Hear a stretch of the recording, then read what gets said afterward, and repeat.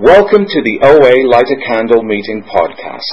Visit our website at www.oalaig.org, where you'll find several speaker feeds with over 400 speaker files, forms for ordering CDs for these speakers, and a place to donate to keep this special service active.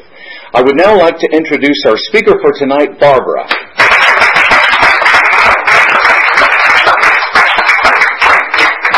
Thank you. I am so happy to be here. My name is Barbara, and I'm a compulsive overeater. Hi, Barbara. And I have no idea what I'm going to say. Remember being here about 8 years ago, and I was engaged, and I remember the question and answer period, and I got married at the age of 57. So I just turned 64. How's that possible? And someone in the group said, why would you do that? That was one of the questions. Why, after, you're 57 years old, why are you getting married? And I kind of, the first year of marriage, I sort of asked myself the same question. It was really not easy. It was like, what did I do? This is really a mistake.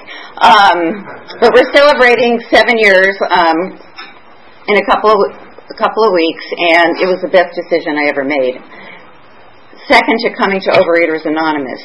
I came to OA quite a long time ago, and in 1975, and I was out of college, I think almost 2 years when I came to OA, and I had suffered from the disease of compulsive overeating from the time I was a teenager, and I didn't know what was wrong with me. I just couldn't stop eating once I started, and I was a normal weight when I was a child, and I had some really strange ritualistic behavior around food. I had certain ways I had to eat food, which when I look back on it, I don't know, maybe that's what kids do. I never had kids, or maybe kids just do weird things with food.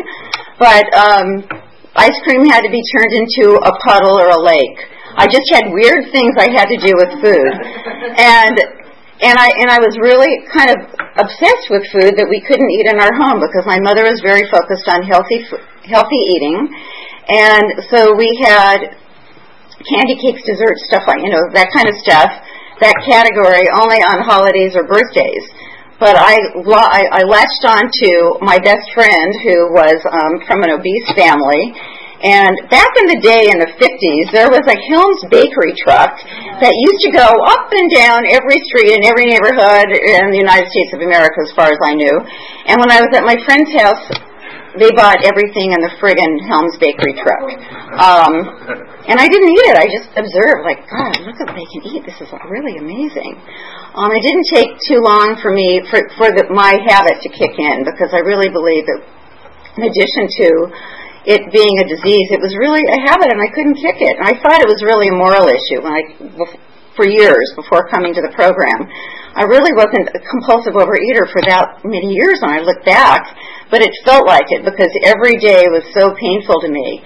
At the age of 14, I look back at the pictures. Actually, age of 13, I remember going to horseback riding lessons, and we changed stables, and what this guy did, whoever it was, the director of the stable, put everybody in a line, and we're all like these 13-year-old girls and boys, and they asked each one of us what we weighed. And my friend Donna weighed 3 pounds less than me. I was 17 pounds, and I'm 5'5", and that's not too heavy, but I knew that I should have been 113.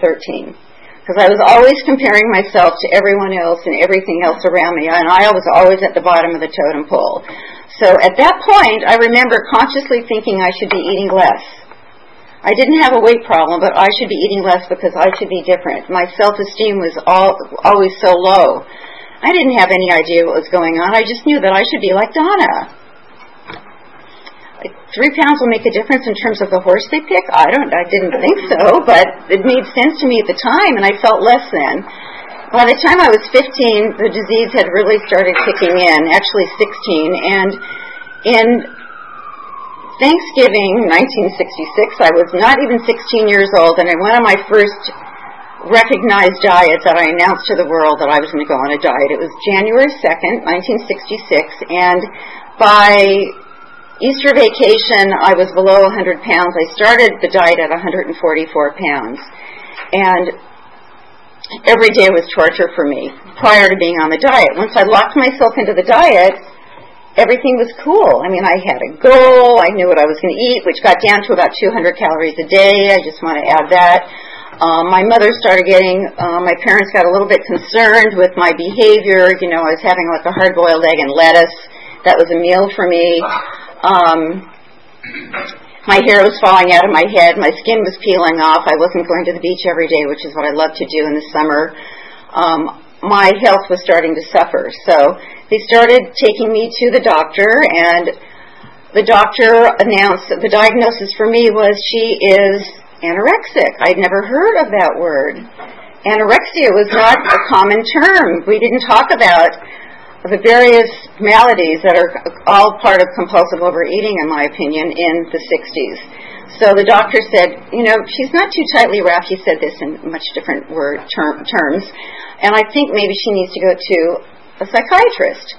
So off I went, and that was the beginning of my psychiatric journey, which wasn't really a psychiatrist. It was a psychologist for most of my life, but it started off focusing on my, you know, the weight and what was going on in my home, which things were not really that pleasant in my home life. It was pretty crazy in my house, really crazy in my house. There wasn't alcoholism, there wasn't any kind of physical abuse, but the emotional dynamic in my home was really not conducive to producing healthy children or adults or people. And my parents, I don't blame them anymore, but I did. When I came to OA, it was all their fault. I mean, the finger was pointed at my family. If they were just different, of course my life would be different, and I think it certainly would be. But blaming doesn't do me any good at all. I learned that a long time ago, and my spiritual journey really starts with looking at myself, which is what this program is about. When I graduated high school, I had so much time, you guys. I mean, back in the day, when I came into the program, oh my God, speakers spoke for 45 minutes, and then there was a leader, because our meetings were 2 hours long. Could you imagine 2-hour meetings with a break in the middle? Right in the middle of the meeting, we had a coffee break. And the leader spoke for 10 minutes, and the speaker spoke for 45, and then there was time for participation. I mean, in 2 hours, you could really accomplish a lot. So that's how the meetings were back in the day when I came in. And wow. Anyway, I graduated high school, I'm digressing, at 153 pounds, and at that point in my life, I knew if I just had the right boyfriend, or a boyfriend at all, my life would be absolutely perfect. So I dove into another diet, and, my goal weight at that time was always 150, and I got to 122. I went to the beach every day with my friends. I got really tan. I got like 17,000 boyfriends. I went on a date every night with somebody different. I got kind of exhausted by this, and after about 3 or 4 months, I picked one that was really cute, not very smart, couldn't have a conversation, but he was really cute. So we fit the bill for a period of 6 months, and when he met me, I was 122 pounds, and when he kind of gave me the hint that maybe my weight was escalating, his nickname for me was Blub Blub. Can you imagine? That was so painful. I was so self-conscious just to start with, but that was his nickname. And by Christmas, he said, maybe we should start dating other people. And by then, I weighed 165 pounds. I dropped out of college. I was 18. And I dropped out of college, and the eating really had taken control of my life. And after we broke up, I enrolled again, and back I went into my coursework, and I dropped out one more time. It was the eating. I don't know if marijuana had anything to do with it. I was a hippie, what can I tell you? But anyway, eating, it all kind of went together, and I dropped out of school again. And I stayed at, like, my top weight was 189 pounds. And I remember this moment. It's kind of like, I don't know, poetic justice or whatever. But we just moved to another hill in Woodland Hills. It's so cool here, you guys. Like 78. It doesn't get to 78 in the summer in Woodland Hills. Are you kidding me? It's like, you start out in Woodland Hills at like 103 degrees, and the other end of the valley is another 10 degrees, cooler minimum. Here, it's like, we're in Hawaii. It's so great. Oh, my God. But my top weight at 189, I was going to summer school at Pierce College, and we just moved to a hill above Pierce College. That's sort of like the tie-in here, if there is any. And I was wearing a leather jacket in the dead heat of the summer, sitting in my car and crying because I couldn't get a handle on this eating. And I wasn't the kind of individual that I'm gaining weight, no big deal. I've always been really, really vain. And the way that I looked, that was like the value system that I learned from my mother, was you gotta look good. You gotta look good. And when my weight kind of topped off at 189, I said, the hell with the way that I look. We had false eyelashes. I was still kind of dressed well in large clothes. And I said, it doesn't matter. I don't matter anymore. And the suicidal thinking started. I didn't make any attempts on my life, but it was all through food. And I would find myself eating. Like when I was going to school, I got back in school, then I went to Cal State Northridge, and eventually got a master's degree 4 or 5 years later. I started that, but I didn't think any of this was possible. I walked through school with chocolate paw prints in all of my books. I got through school by eating. I got through my life by eating. I dealt with life, not on life's terms, but on my terms, by being angry and resentful and spiteful and vengeful and eating all the time. The fact that I got through school, it was just a bloody miracle. Then something else happened. I was about to graduate, and my parents said, when you graduate, we're going to give you a round-trip ticket to Europe. And I grew up in a neighborhood, a very middle-class neighborhood, but all the kids that I hung out with were from families that, my father was a mailman, which I wore the badge of shame for so many years about that, no education, higher education in the family. My father should have been a CPA, should have gone to UCLA. I grew up with just a plethora of shoulds, and we didn't meet any of the shoulds in my house. My mother was always looking out the window at the nicer cars, the vacations that the families went on, all the things that we couldn't do and didn't do. And so I hid under shame for a long time. And I remember, I digress again, but this is something that was really sticks out in my mind. I remember one of my friends met her at school, met her parents. Her mother went to pick her up, and she's driving this big Continentals, were really cool cars back in the day, 40 years ago, and they were like the Tesla of today, or whatever, And so my friend Connie's mom pulls up in this car, and we're going to drive you home because I used to walk to school, and it was a mile away, and I wouldn't let her drive me home. I had her drop me off about 8 blocks away from my house because I didn't want her to see where we lived. That's how much shame I wore and I carried and I lived with. And so being called blub blub didn't make it any better. But when I graduated college, here I am with this gift of a round-trip ticket to Europe. But I knew that a 747 could not possibly allow a fat college graduate to board the plane. No. So I lost 55 pounds or more, because I got down to 115 or 118, something like that, and I boarded the plane, and the idea was round-trip ticket for a year. I have money for maybe 3 or 4 months. This is what I'm thinking. I have my list of where I'm going to go. I didn't go with anyone. I went by myself, because the thought of being with anyone else that could control or direct what we did, or having a real true relationship with a friend, was something I was really not capable of. So I had family in London, 18th cousins or something that I was connected with, and then in Paris. And I stayed for 11 and a half months. And it wasn't because it was such a fabulous, incredible trip, which it was. It was because I gained my weight back. And when I got on the plane, I boarded the plane. I'd been in therapy with one therapist for, 3 years, and everyone was applauding. You lost your weight, you graduated college, you're going to Europe, your life is just beginning. And something felt wrong. In the pit of my stomach, I knew that that was not the formula for happiness. Something was really, really missing, and I didn't know what that missing piece was until I came to OA. I didn't know that this is a journey that's physical, emotional, and spiritual. And the spiritual is missing. The emotional, my therapist tried to glue me together on a daily basis every day I came there, which is once a week. And I would go to the drugstore, which I think is now called Rite Aid. I don't know what it was called then, Thrifty or something. And I just buy candy bars, and then off I go on the Hollywood freeway to go home.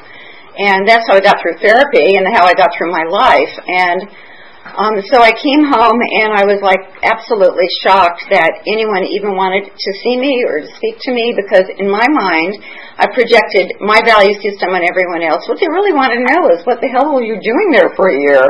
I didn't communicate with anyone. I wrote occasional letters to my mother, like, I'm freezing. Paris is really cold in December. Oh, my God, like I couldn't buy a coat. She sent me a coat from Los Angeles, California to Paris. I had the money. It didn't dawn on me to buy my own coat. I came back and got a job within about 3 months, because I kept traveling. After traveling for like a year, I couldn't kind of stop. My wheels were still spinning. So I kept traveling for another 3 months, and I found OA I found a job as soon as I stopped. I found a job within about 6 weeks, and I found OA 8 months later. And that's when the journey really started. That's when my life really, really began, because what I found is a spiritual way of life beyond anything that I could ever imagine possible. Number one, starting off with the peace of mind and serenity that I get on a daily basis by working the steps. And what does that mean? Because I wake up with a crazy head. Not every day, but sometimes I wake up with a crazy head and issues that I haven't dealt with, things I haven't talked to people about, something coming up months from now, like I'm thinking about this major presentation I have to give to this national organization, not Catholic, it's a very big organization. And it's 3 months away, and I think about it every day, and I'm doing my research, and I have to submit the outline to the state of California. And I worry about this stuff. So what do I do with this stuff? I write. I've been a 10-step writer ever since I came into the program. And I've had the blessing of having amazing sponsorship. From the very beginning, I've been blessed with amazing sponsorship that have given me what I didn't get growing up, and that I need on a daily basis, because I can tell you that I am seriously broken without this program. This is only my second meeting of the week. I usually go to 3 meetings, sometimes 4 meetings during the week. I've been abstaining 3 meals a day and nothing in between since 1975. So I've been doing this a long time. But you know what? It's one day at a time. It doesn't matter, like you said in your preamble or introduction, how many years you have. It's like, what is the quality of your recovery? What is going on inside of me? What is my state of being? How do I treat people? And I learned that here. I learned that here in these rooms, and I need the rooms, because all I have to do is walk into a room and sit down for 5 minutes, and whatever is going on in my head just disappears. I walk out with the serenity that I did not walk into the room with. But I start off with my spiritual, I call it now, I think, my spiritual kit or my spiritual backpack. And so when I get up in the morning, the first thing I do is I get on my knees and I turn my will and my life over to the care of God. And it really is a journey. It's a daily journey. And I have so many blessings in my life as a result of, number one, taking care of the disease first. But I had to do it. Like, I did what we called gray sheet abstinence, which is basically protein, fruit, and vegetables, and that's how I lost my weight. And I didn't have a goal weight. I gave that up because anything that I had associated with dieting didn't work before, because I had many diets, hundreds of diets in a year, and I woke up and I failed every day. And it was another way to beat myself up. So what I found by coming into OA is that I got to change my eating dramatically, because it was killing me. It was absolutely so painful to live in my own skin that I was absolutely willing to follow instruction, to follow direction, to do what I was told to do, and to look, number one, at the winners, because I wanted what what they had. I want what you guys have. If you have peace of mind and serenity and you're abstinent, that's what I want. I don't care how much time you have. It doesn't really matter. But I gain and I learn and I'm educated on a daily basis from the people around me. Today, I started my day doing just that, on my knees, talking to God, doing my reading, my writing, and that's how I start my day. But we went to a funeral for a man that I never met, and it's my stepkid's stepdad who just passed away. And my husband asked me if I would be comfortable because his ex-wife was there. I'm number 3. And I said, of course, because I want to be there to support the kids, which is why he was there. And people kept coming into this church. More and more, the whole place was filled with people. And they had a band and singers, and this was like a celebration of this man's life. And people got up and spoke, and every person that got up and spoke said they wanted to be like this man. And I never met him, but I wept through the whole, as each person spoke about him, and as the minister spoke about this man, because he lives this program. Everyone said he was so selfless. When they asked him, he had throat cancer and it went to the rest of his body, and he suffered for 2 years, and one part of his body would go after another, and at one point for many months he couldn't speak at all, he couldn't eat, all he could have was soup. That was it, and not every day. And he was grateful for everything. And one of the men that got up and spoke said, "What can I do for you, Alan?" And he said, and he had to write out. He wrote out, he couldn't speak. And he said, "I'm so grateful to be here and that you're here with me. And I had soup this week. It was so great. On Tuesday I had soup." The man was grateful for everything. He always had a kind word to say for everyone and lived the spiritual life that I aspire to, and never asked for anything for himself. And that's one of my spiritual goals, is I am just imbued with self-centered thinking. It's all about me. It's all about me. I think about me first, no one else. It's all about me. And I've learned to really let go of that kind of thinking. And it's not like, I'm going to give to you if I'm going to get something back. I have like a little formula in my head. What am I going to get out of this transaction? That's how I came into this program. I don't think like that very much anymore. It still comes up, but because of working the 12 steps and looking at my defects of character, which I really truly thought for so many years that if you defective characters would get out of my life, straighten up, say it differently, do it differently, then I'm going to feel peaceful inside. But what I've come to believe, it's like, how does someone abstain? How did I get abstinence? It's the same way that I need to adopt for my spiritual and my emotional life, is I abstain no matter what. It doesn't matter what is going on in my life. If I lose my job, I have an argument with someone, that there's a death in my family, and I've had some serious suicide, mental illness, living in locked facilities, a lot of things going on in my life. One of my parents dying, my other, and on and on and on. It doesn't matter what's going on in my life. I don't eat no matter what. I eat 3 meals a day and nothing in between. That's my abstinence. People have different opinions about abstinence. This is what works for me. And I know that everyone has their own path. I really believe that my way may not work for anyone else, but I can share my story and hopefully it'll help someone else. But in that journey, what I've discovered is that I get to learn to be living and kind and non-judgmental in all my defects of character, no matter what. And the only way that I can flush that out for me is by working a 10-step and looking at what's going on with me and all the people I'm angry at, because it starts off with that. And usually I may be on the list as well, like, how come I haven't, why? I don't ask myself the why question very much anymore. I used to, because I really found that it wasn't productive. It's a way to beat myself up. I don't have to ask why, but I need to get into right action. So my day starts off with making my commitment to abstain no matter what, and I do a to-do list. My to-do list, number 1, has been from the very beginning, abstinence no matter, I abstain no matter what, and that gives me the opportunity to live a life that's happy, joyous, and free. I was told by a therapist, and I was going to a therapist for 13 years right here in this neighborhood across the street, who told me because of my emotional makeup and, number one, my family dynamic and the mental illness in my family, that I would never get married, that it wasn't possible for me to ever bond with anyone and to have a real relationship. It was absolutely not possible. And she said this with great sadness, I will add. I'd like to tell her, Jackie, it's almost 7 years, and never been happier.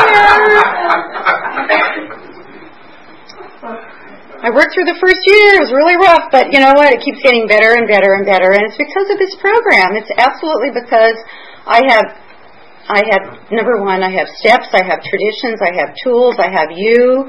I'm not a person, I can't imagine living in the big book we have all these stories, and there's a story about a guy, or within a story, that lives in some outpost of outer Mongolia or whatever, and the guy is sober. Like, I need you people. I really, really need to be around my people and to hear your stories and your recovery and about your journey, and that's what makes life go around for me. And when I'm not able to get to a regular meeting, I feel it. Not always. There is some benefit in having time. There's definitely a lot of advantages in having time in the program.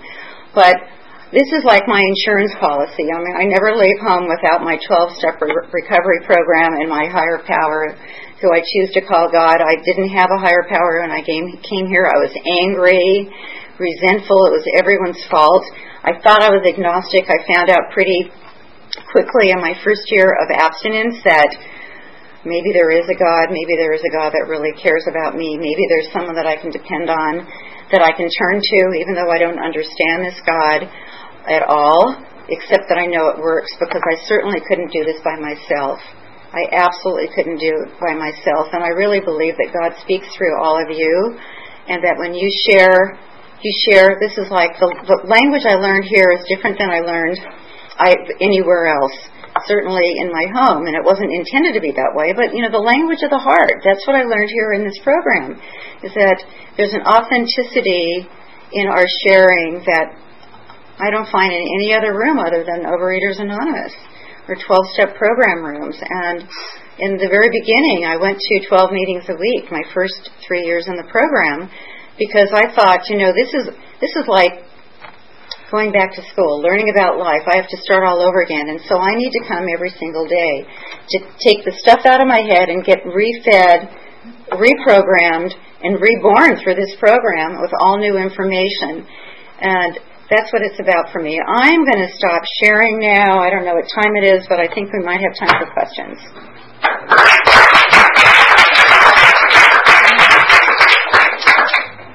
The question was, do I still eat fruits and vegetables and protein, or do I restrict what I eat? No. The big shock was, after 30 years of abstinence, I started really broadening what I ate. Actually, I started broadening what I ate. I'm basically a moderate mealer. I eat anything and everything, 3 meals a day and nothing in between. It took a long time to get there. And it was never a goal. I'll add that. It was never a goal that someday I'll eat like a normal. If you watch the way that I eat, you'd think she's like a normal person, whatever that is. But the basic bottom line is probably 75% or 80% of what I eat are fruits, vegetables, and protein. That's how I like to eat. I'm more comfortable eating that way. Okay, the question was, what was it like, basically, when I got married? Were there any changes to my program? Yes. The first was, I really still feel really uncomfortable getting on my knees and praying in front of my husband. I just can't do it. So when he turns around, I get on my knees. But in the morning, I wake up before him.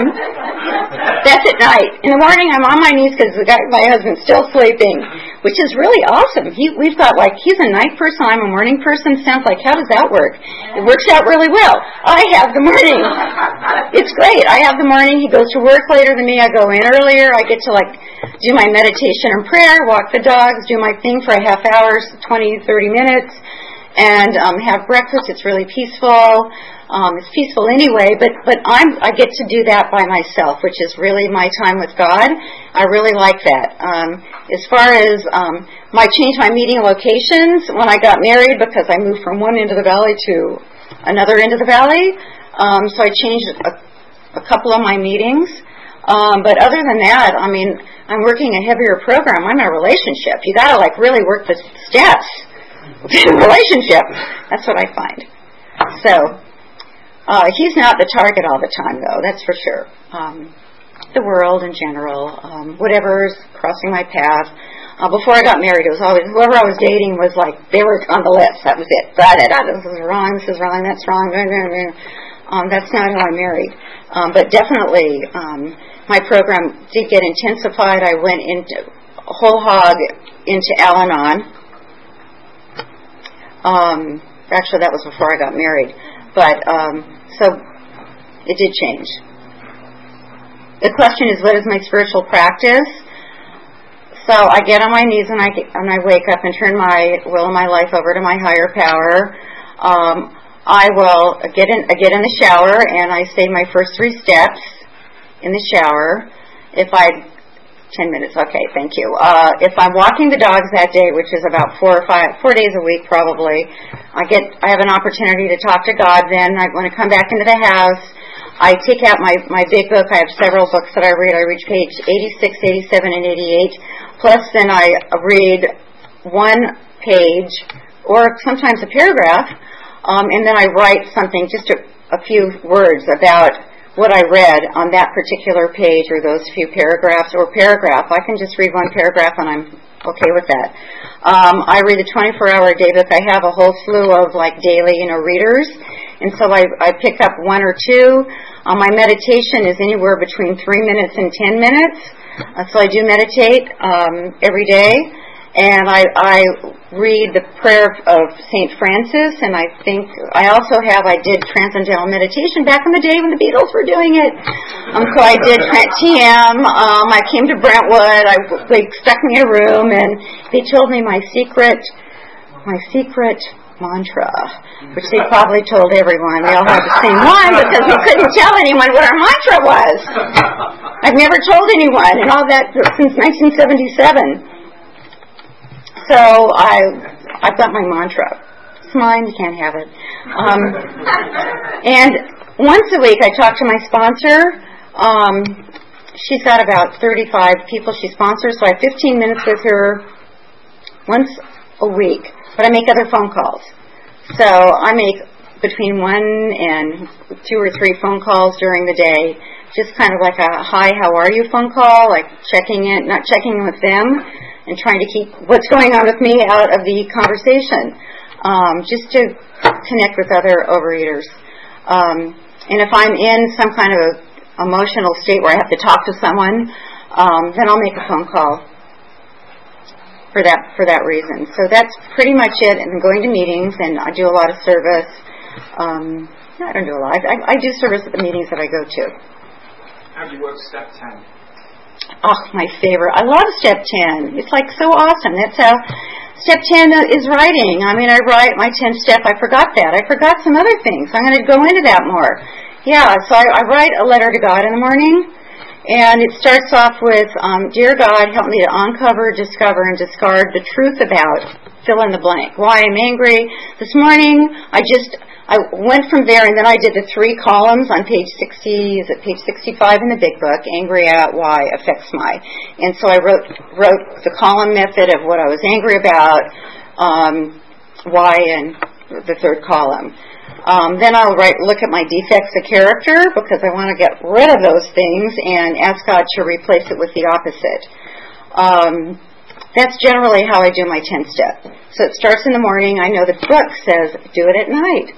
I don't do it at night. I'm just too busy at night. I just don't. I do it in the morning. That's my 10th step, and I've been doing it since the beginning. I really believe it's really pretty much a linchpin, a foundation of my abstinence. Without letting go of my anger, my resentments, looking at my defects, forget about it. I don't want to walk out the door with that kind of stuff going on in my head. Oh my God. The question is, can you list some of the defects that you come up with? There's probably about 40. On my own, I come up with about 6 or 7. So my big ones are fear and resentment, that there's greed and sloth. I look at the 7 deadly sins. They're in the book. There's like a lot of them. And when I share with my sponsor, I had a sponsor, I gave her an inventory, and in my big book, she said, okay, you're going to start writing. And she had like a double column list of my defects. It was shocking. I said, oh my God, and I get to work on that stuff. So, but the big ones for me are resentment and fear. But the 7 deadly sins, sloth, I never thought, I'm like focused, I'm onto it, I'm successful. What a sloth. That's another one. Gluttony, ooh. I don't want my meals to end. I don't know if that's what, it's like so sad when the meal ends. Like, I hate it when it's over. It's like, oh darn, this is it until the next one, and that might be tomorrow morning. Okay, the question is, how many times did I break my abstinence, and how long did it take for me to get continuous abstinence, correct? Okay, I came to the program in June, and I got abstinent right away. For 3 weeks right away. Then a reason flew in. One of my best friends that I hung out with in Europe, I lived in Israel for about 4.5 months of that almost 11.5-month period I was gone. And she flew into town, and within 3 days I was like going nuts. She was going to stay for 3 weeks. House guest equals house pest after that long. Ooh, not good. Not good. But it didn't take that long for me to start binging.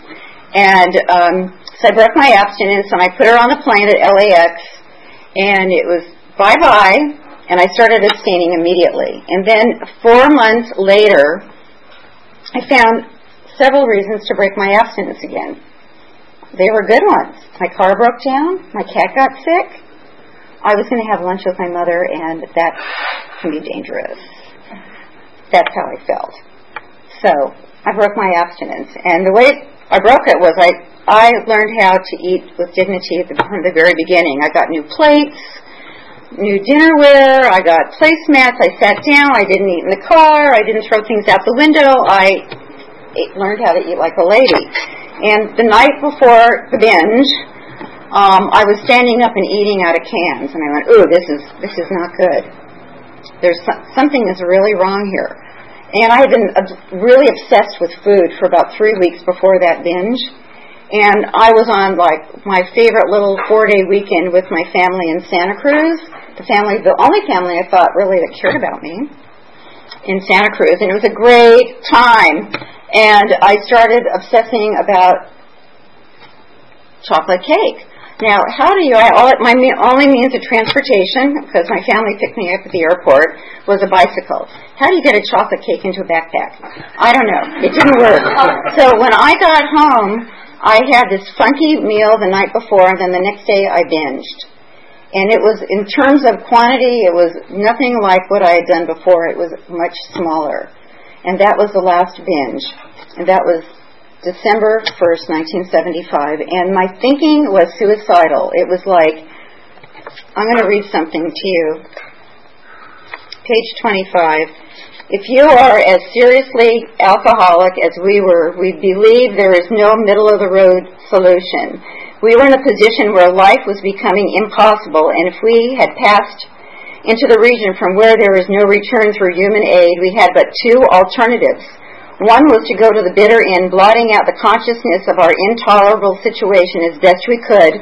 The other was to accept spiritual help. This we did because we honestly wanted to, and we were willing to make the effort. That was the point I had reached. It's time for me to stop. Thank you.